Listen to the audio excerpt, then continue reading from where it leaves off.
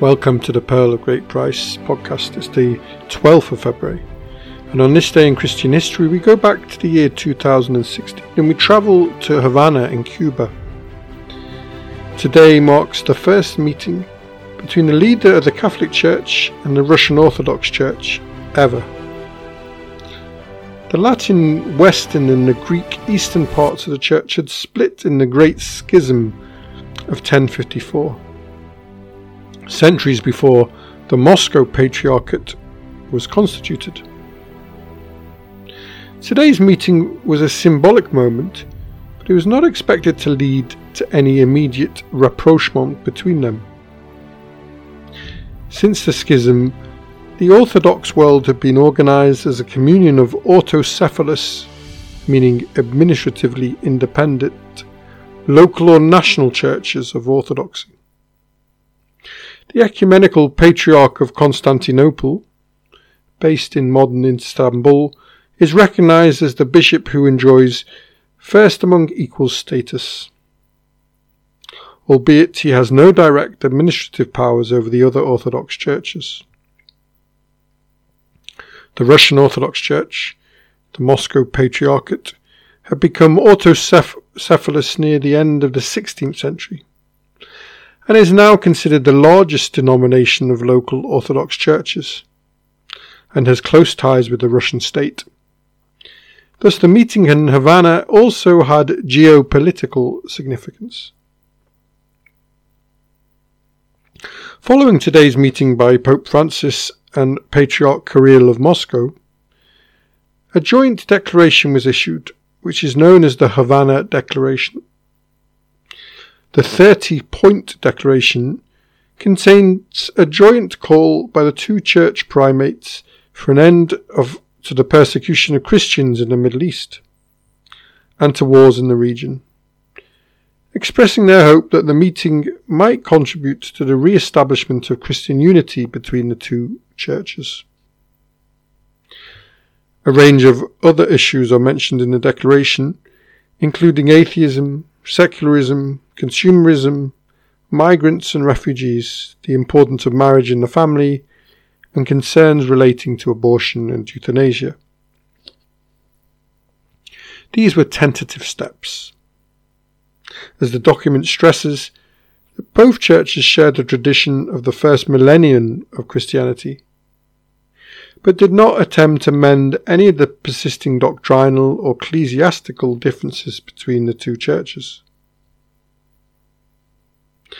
In response, the Ukrainian Greek Catholic Church expressed disappointment, and the Ukrainian Orthodox Church of the Kiev Patriarchate criticized the letter, perhaps reflecting intra-Orthodox tensions since the protracted conflict between Russia and Ukraine that is centered around the status of the Ukrainian regions of Crimea and Donbass. This meeting had taken a lot to set up. 2 years of secretive planning and months of detailed negotiation were necessary to arrange the meeting between Francis and Kirill. Francis was willing to meet Kirill, having said in November 2014, "I'll go wherever you want, you call me and I'll go." The pre-meeting announcement from the Moscow Patriarchate stated that they had agreed to put aside internal disagreements in order to focus on the plight of Christians being persecuted. Cuba, as a location, was significant to both sides, providing the requirements for a neutral meeting place, as neither Rome nor Moscow would have been suitable. The meeting was made possible by the timing of both leaders' visits to the region, and took place in a VIP room at the international airport near Havana. Francis arrived about 2 p.m. local time, and the two leaders embraced and kissed, and the private meeting lasted 2 hours, and was followed by the signing of their joint declaration, which had been prepared in advance. Kirill was in Havana on an official visit as part of the tour of the region, including visits to Brazil and Paraguay. When Francis's aeroplane arrived at the airport on his way to his tour of Mexico, Cuba dignitaries attended the occasion included President Raul Castro. At the end of the meeting, there was an exchange of gifts. Francis gave Kirill a chalice as well as a reliquary of a 9th century Saint Cyril who was buried in Rome. And Kirill gave Francis a copy of the icon of Our Lady of Kazan. Speaking to the news media several days after the meeting, Patriarch Kirill said, explaining why the meeting had to be prepared in strict secrecy, said that powerful forces opposed such a meeting. And Kirill also stressed that not a single theological issue had been discussed.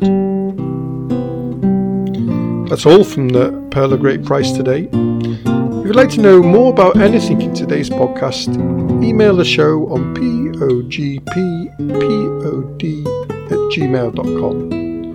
That's pogppod@gmail.com. Or visit our website at www.pogp.net. Join us tomorrow as we talk about the anniversary of the Glencoe massacre in Scotland. Barry Rodriguez for today's music, and have a lovely day wherever you are, and thanks for listening.